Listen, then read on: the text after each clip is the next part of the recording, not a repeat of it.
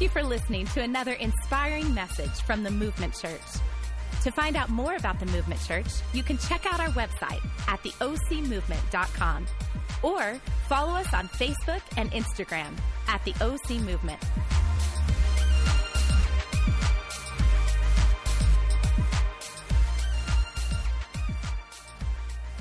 Merry Christmas, man. We're so glad you made it to this fantastic service, our Christmas service. Man, my name is Carey Robinson, and my wife and I are the pastors here at the Movement Church. She was the beautiful lady who was up here a minute ago, who is now covered in suds. We were actually doing that for you, mostly. Thank you. So I was sitting next to you, needed that, so it was good. Man, this is one of my favorite Christmas services. It really is. And I actually am excited about what's going on this morning. We're right in the middle of a series called At the Movies, where we've been taking clips from some amazing Christmas films and pulling in practical application tied to the Word of God for our life, just to have fun in the holiday season. And so in the journey, as we were preparing, looking at all the movies, I thought about doing Die Hard today because that's truly a Christmas movie. We said, no, we'll hold off on that one.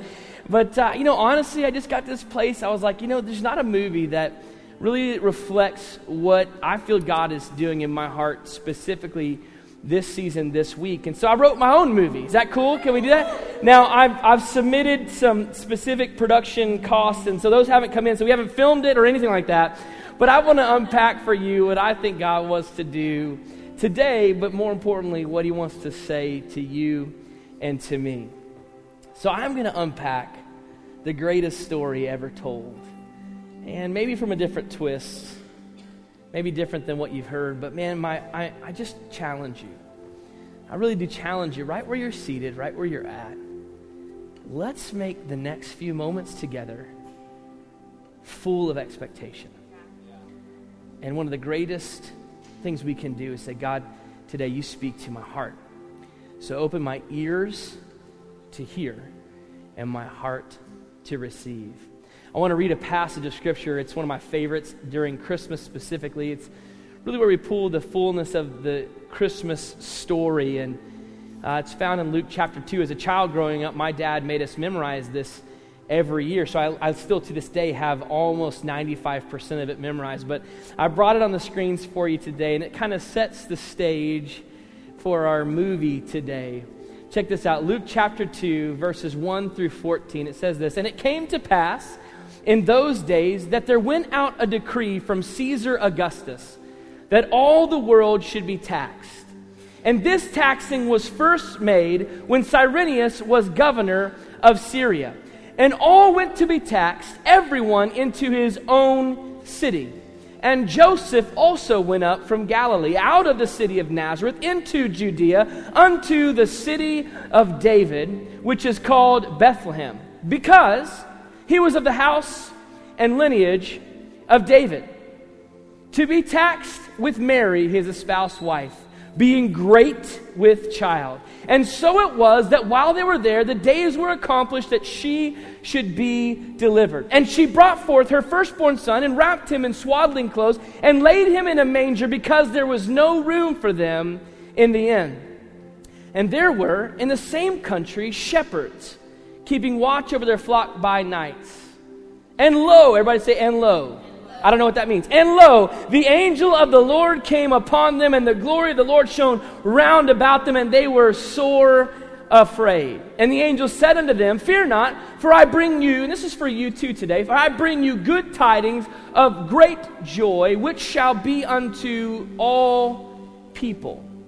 For unto us," or unto you, "is born this day in the city of David a Savior, which is Christ the Lord.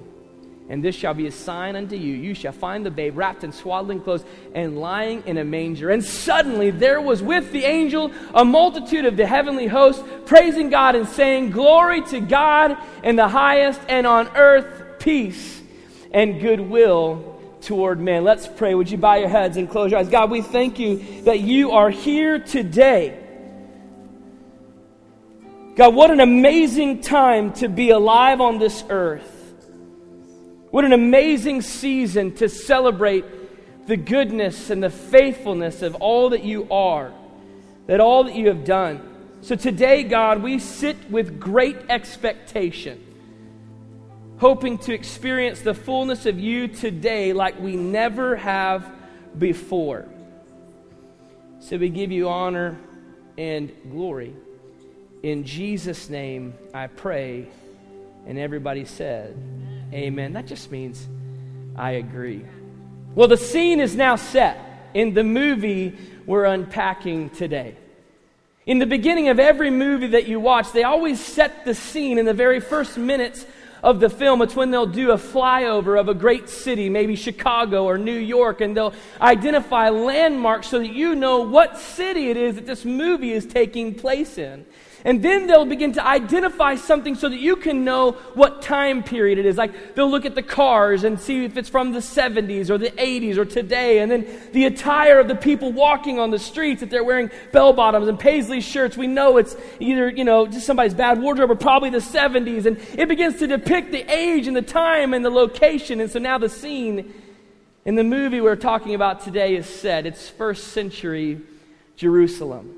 First century Jerusalem. And one thing that's important to note is that God has spoken to his children all throughout time, but there is a 400-year window when God was seemingly silent.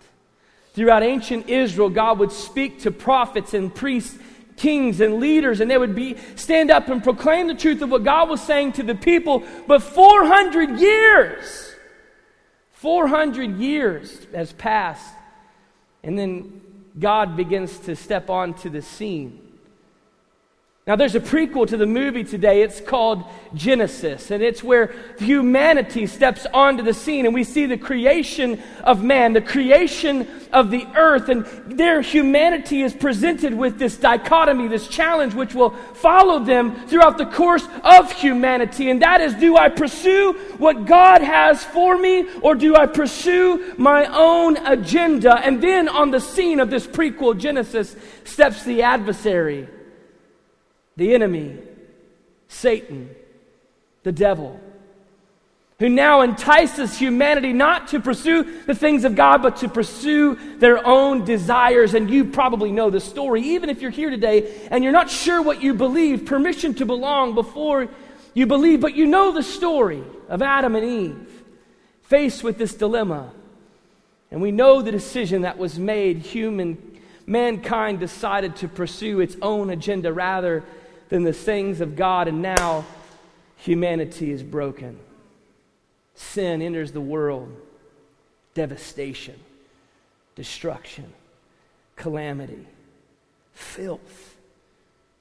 We need a sacrifice.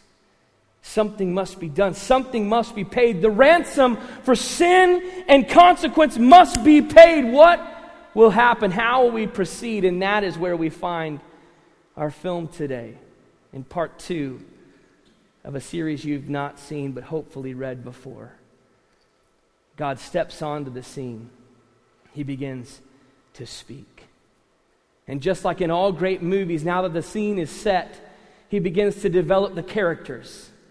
Character development is essential to any great movie. We have to understand who it is that we're watching in this film. And this film would look a lot like a nativity scene. I tried to find one of the old school plastic ones that are lit from behind, but they're like $300 to $500 for a piece of garbage. So I didn't do that. So pretend and visualize with me, if you will. But there's now a character development taking place. This is the time in the movie when Morgan Freeman is on as a narrator saying, Andy Dufresne. Anyone? Greatest movie of all time. This is when we find Forrest Gump sitting on a park bench as the feather floats down and he looks to his right. Some of you weren't even born when this movie came out, but that's okay, we're praying for your soul. And he looks to the woman and he says, life is like a box of chocolates. This is when we find Rey rummaging through the Star Destroyer, hoping maybe she is the last remaining Jedi. Any Star Wars fans out there? Let me just, spoiler alert, Rogue One is okay. Okay. If it's on your Christmas list, we're going to Rogue One, return the tickets, hang at home. Watch the original, anyways, we'll move on.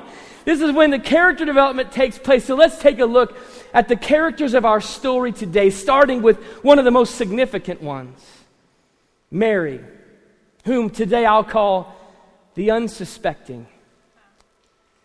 And she kind of steps onto the scene in a way that would probably shock many of us. We found it in Luke chapter 1, verse 26. Listen to what the scripture says. In the 6th month, the angel Gabriel was sent from God to a city of Galilee named Nazareth, to a virgin betrothed to a man whose name was Joseph, of the house of David. And the virgin's name was Mary. And he came to her and he said, "Greetings, O favored one, the Lord is with you." But she was greatly troubled at the saying and tried to discern what sort of greeting this might be. And the angel said to her, "Do not be afraid, for you have found favor with God. And behold, you will conceive in your womb and bear a son, and you shall call his name Jesus. He will be great, and he will be called the Son of the Most High, and the Lord God will give him the throne of his father David." God comes on the scene and begins to speak. And look at Mary's response just a few verses later, Luke chapter 1, verse 38. And Mary said, "Behold, I am the servant of the Lord. Let it be to me according to your word." And the angel departed from her. So an angel shows up in Nazareth. Now, Nazareth was a little village just about 70 miles outside of Jerusalem, and it was a tough town. In fact, it was known for its corruption and low morals. There was a statement that was said because of the prophets of old that, can anything really good actually come from Nazareth? And now we find this young girl, Mary, and yes, my friend, she is a young girl. Most historians believe that she's probably between the ages of 14 and 16. A little bit creepy for today's age, right? Well, let's just be honest, a lot bit creepy, yeah? My daughter's 12, and she's not getting married for 38 more years, so it's awesome for her. She's betrothed to be married to this guy named Joseph, and there's 3 phases in the engagement process for someone in ancient Israel. The first phase is what would happen between fathers. They would come together and say, "Hey, my son and your daughter, let's make this a thing," and they would make an agreement between each other. The woman didn't even have an option. Don't you love that, ladies? No, you don't. I can answer for you. The second phase would be what's called the betrothal. And this is a ceremony where they come together and they make promises to be with each other, that I am yours and you are mine, but they're not yet married officially. And then next would be the marriage. And this is when the groom shows up at a time that he decides and says, "Hey, baby, you mine." I think that's paraphrased, but I think that's probably what he would sound like. So we have Mary on the scene here, and so much is happening. The scripture says, and he came to her and said, "Greetings, O favored one, the Lord is with you." But she was greatly troubled, says the scripture, at this saying, and tried to discern what sort of greeting this might be. And the angel said to her, "Do not be afraid, Mary, for you have found favor with God." Each line of this passage is unpacking and unfolding a little bit more of the development of the character of who Mary is. Isn't it interesting to note what it is the angel said to Mary? He said, "Greetings, O favored one." He said, "The Lord is with you. You have found favor with God." Notice he doesn't say, "Greetings, O perfect one." That should be good news for some of us in this room today. I know many of you are perfect, but some of you are like me and you are not. Let me point to you right now. I'm kidding. He doesn't say, "Greetings, O perfect one." He said, "Greetings, O favored one." He doesn't say, "Greetings to you who is just a little bit better than they are." No, he just says, "Hey, you have found favor with God," which simply means that there is something beyond the appearance, beyond just the outward, that God has seen, because her heart's focus was on who God is. And we know this because the scripture says in 1 Samuel 16, it shows us where God looks when he sees humanity. It says this, "For the Lord sees not as man sees." For man looks on the outward appearance, but check this out, "But the Lord looks on the heart." Which just simply means that Mary's heart was focused on who God was. I just wonder what our lives might be used like, what our lives might look like if we were found simply wanting to please the Lord. If we just made it our agenda to just focus in on what pleases God with our lives. God is not looking for perfection, just someone who desperately wants to please Him. Now, you need to know this. She was definitely afraid. The scripture indicates this when the angel had to tell her again, no, don't be afraid. You have found favor. She was fully aware of the cultural ramifications of what it would mean for her to be found with child before she is married. In many instances, this would mean that she would be killed. So don't tell me she wasn't afraid. She never would possibly understand the spiritual implications which would follow her simple obedience. I just wonder how our lives might be used if our heart was simply focused on pleasing the Lord. Pleasing the Lord. The second character that we see in this story is Joseph. And I like to call him the unprepared. We read about him, and what's interesting to note is that Joseph actually is never recorded as saying anything in the scripture. Now, I'm sure he spoke. But I think he's probably a wise man, hence he didn't speak very much. We find out a little more about him in Matthew chapter 1, verses 18 through 25, and look at what the scripture says. Now, the birth of Jesus Christ took place in this way. When his mother, Mary, had been betrothed to Joseph, before they came together, she was found to be with child from the Holy Spirit. And her husband, Joseph, being a just man and unwilling to put her to shame, resolved to divorce her quietly. So now, a lot of times when it comes to stories and characters in the Bible, we remove ourselves and automatically assume that they're close to sainthood, they were perfect and everything was great. But just imagine that this is you. And you're engaged to this girl, and she comes to you and says, hey, I'm pregnant. Don't worry, it's the Holy Spirit. This is where Joseph is at right now.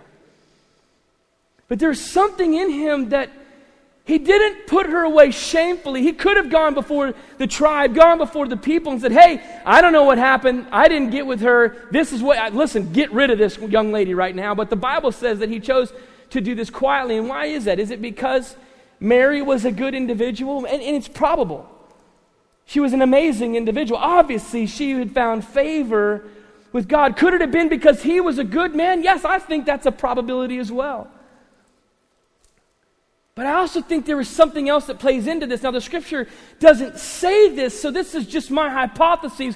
But a few verses prior to the one we just read, the Bible unpacks the lineage, the heritage of Joseph. Have you ever read the Bible and it's like so-and-so begat so-and-so and so-and-so? You're like, oh my goodness. No judgment, right?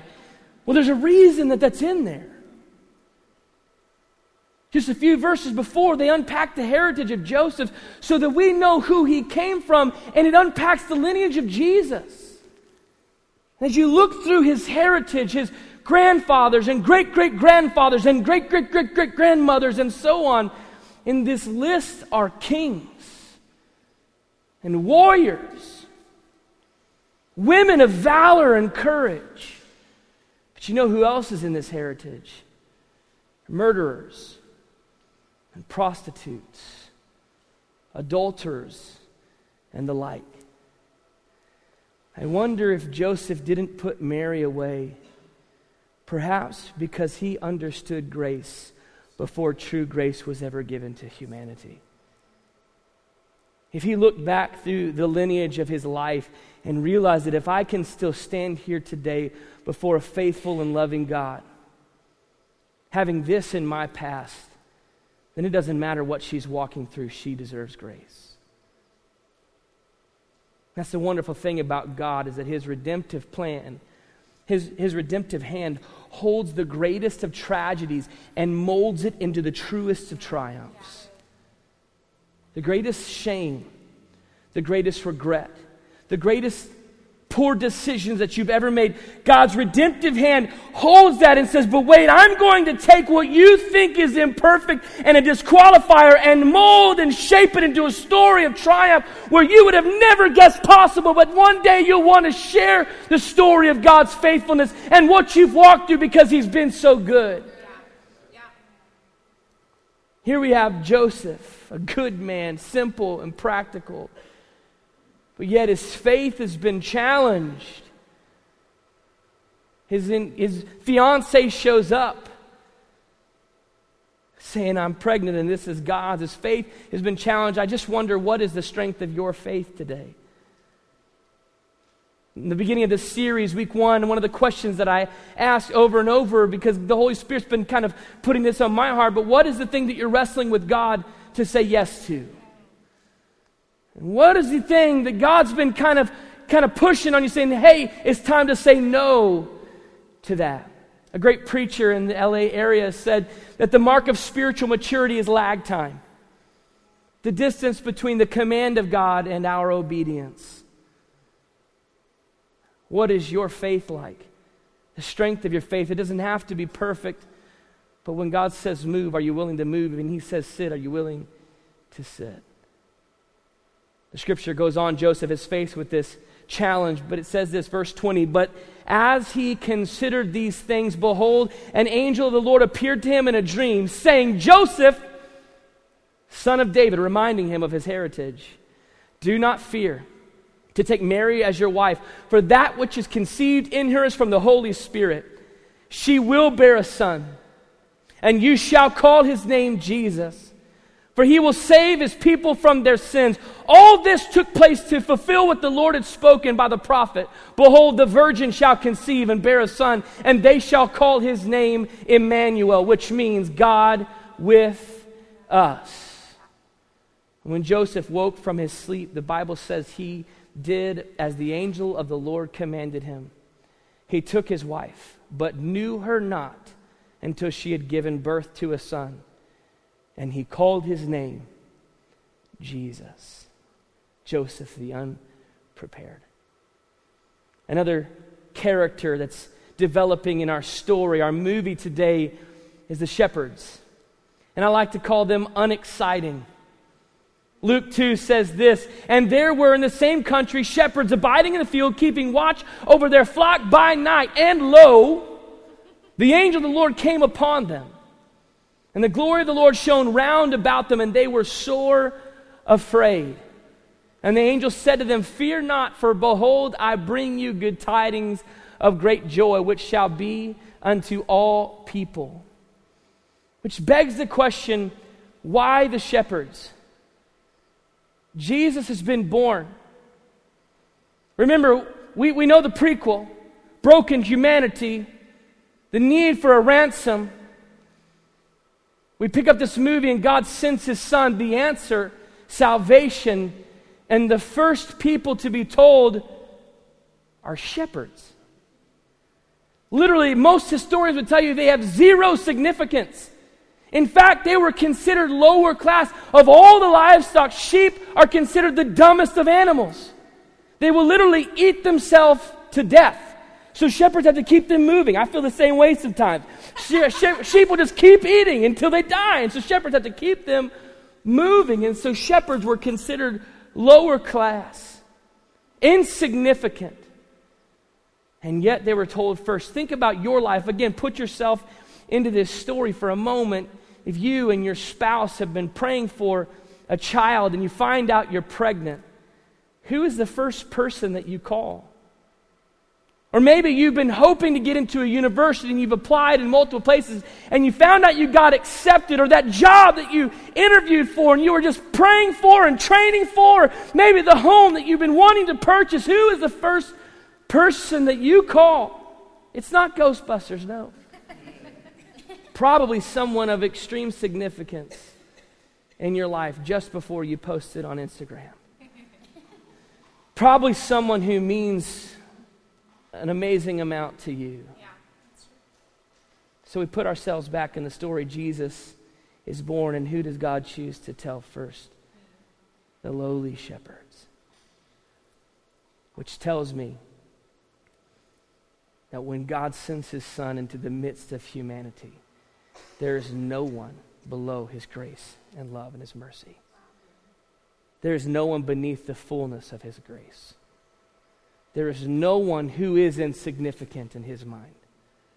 So if you're here today and you feel like a lowly shepherd, insignificant in the eyes of God, this story, this character is a reminder that you couldn't have more significance. You couldn't have more importance. That's why I think God chose to tell the shepherds. Our next character is the wise men. And I like to call them unfulfilled. We read about them in Matthew chapter 2.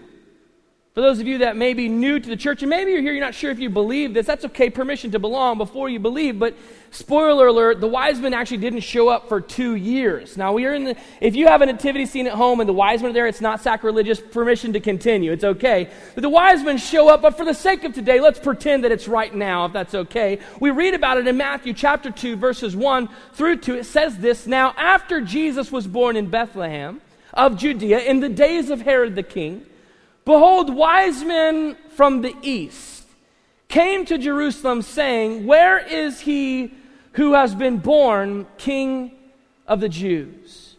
For we saw his star when it rose, and have come to worship him.'" Now these wise men literally would have been more like astrologers, or even more like a sorcerer or a seer. So these guys, according to ancient Israel, they actually would have been in a group of people who were opposite of what God stands for. But they're still seeking the truth. They're still seeking the truth. Because they saw God revealing himself in nature, and they pursued. You know, Romans talks about this very thing. How all of us have this internal desire for fulfillment that can only come from what God has to offer. No matter your faith, no matter your background, all of us have it there. Romans 1:19 says this, "They know the truth about God because he has made it obvious to them. For ever since the world was created, people have seen the earth and sky. Through everything God made, they can clearly see his invisible qualities, his eternal power and divine nature, so they have no excuse for not knowing." What's the scripture saying? That God is making himself known even in the very essence of nature. And that's what the wise men saw. They saw a star rising in the east and said, "This is something greater than just a star.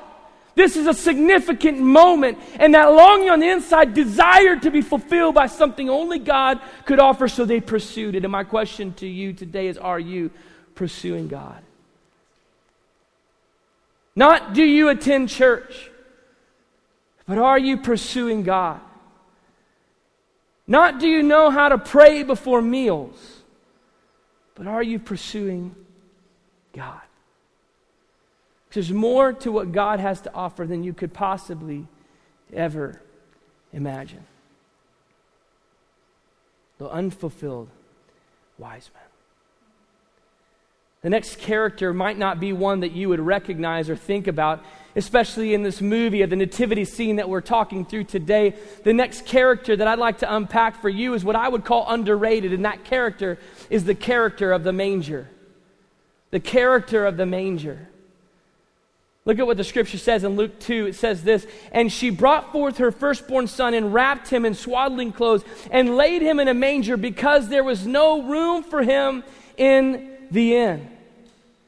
This seemingly insignificant piece of equipment in a stable far separated from the inn, which most historians believe was more like a cave and probably a half a mile from the inn, so that the odor from the livestock didn't affect the guests of the hotel.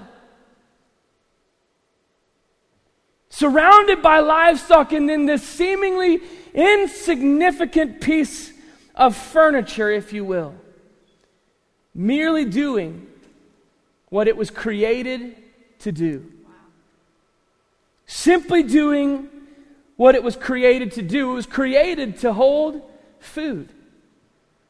Food for the livestock. And what's interesting to note is what Jesus referred to himself as in John 6:35. Jesus said to them, look at this, "I am the bread of life.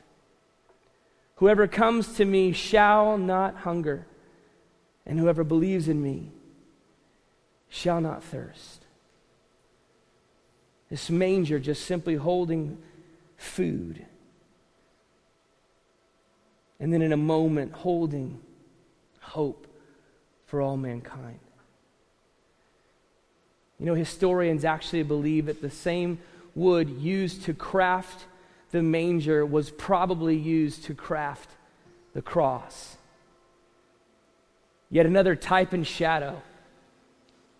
Something as simple as a manger used to bring hope to the world, and just 33 years later to be used as a vessel to bring salvation. I just wonder, as we explore this movie today, how God may have crafted you to bring both hope and salvation to the world that you live in. Not that you have paid the ultimate price, that Jesus paid that, and yet God created you and planted you in a moment of history.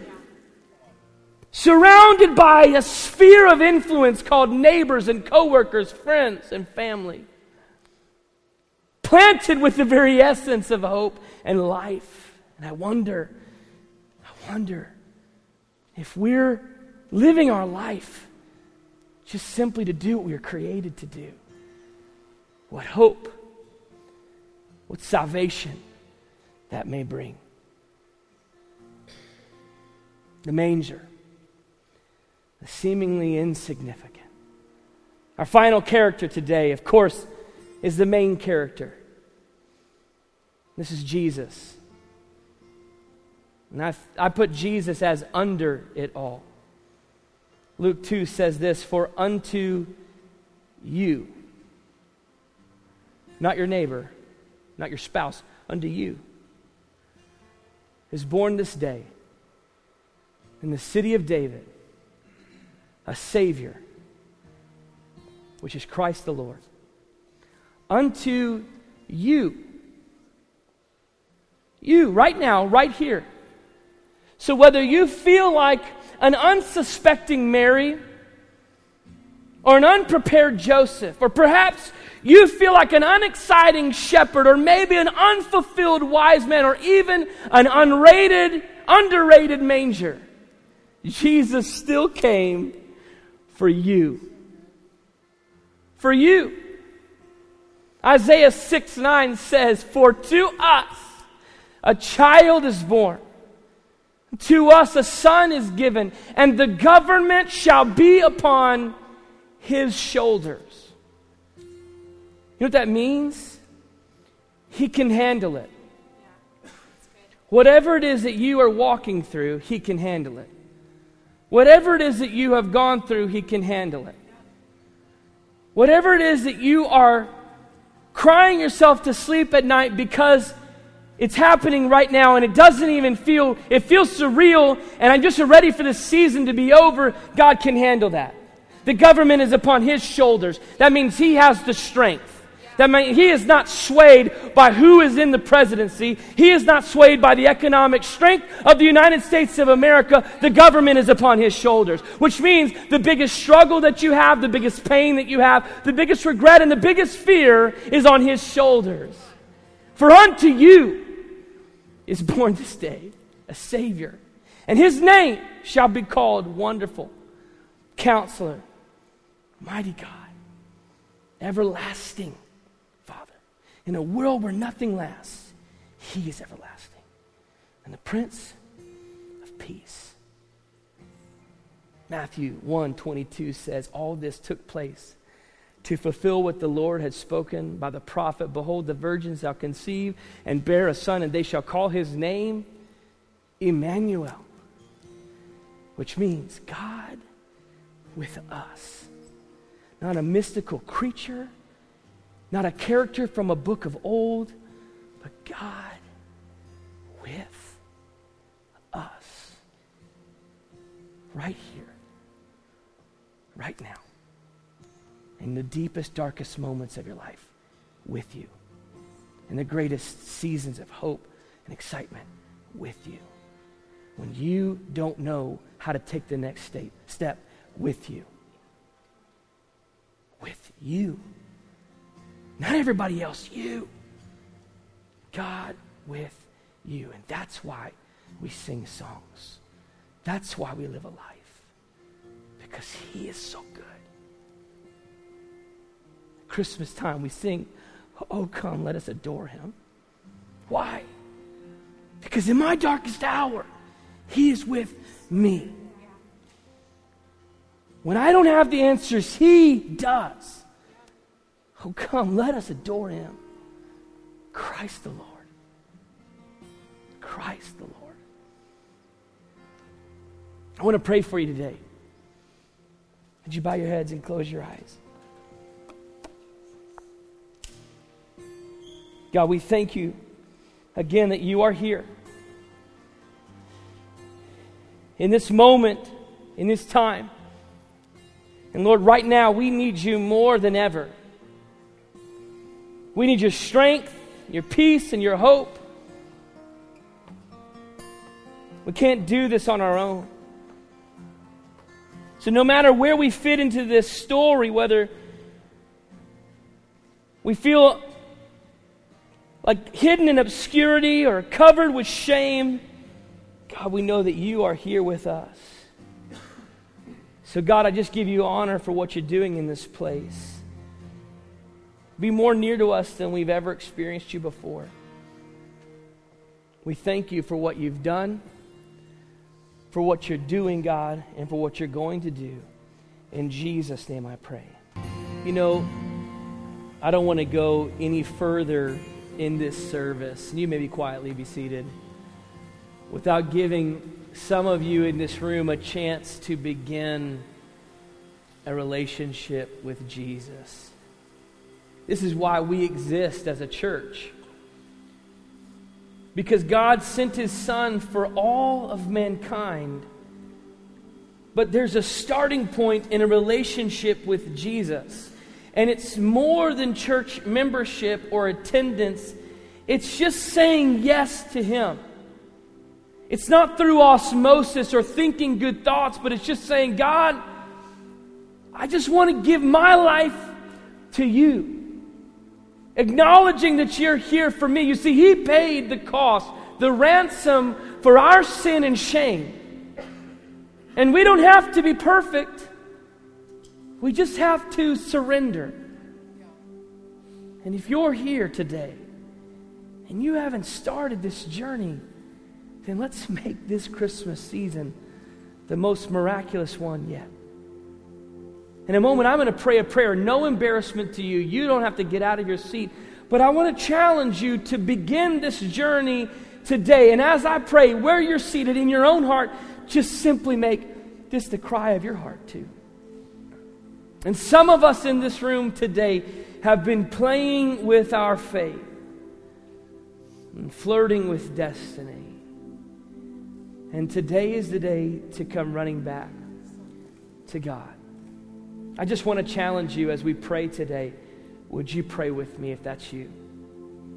And let's make this Christmas the greatest one yet. Would you bow your heads and close your eyes as we pray one more time?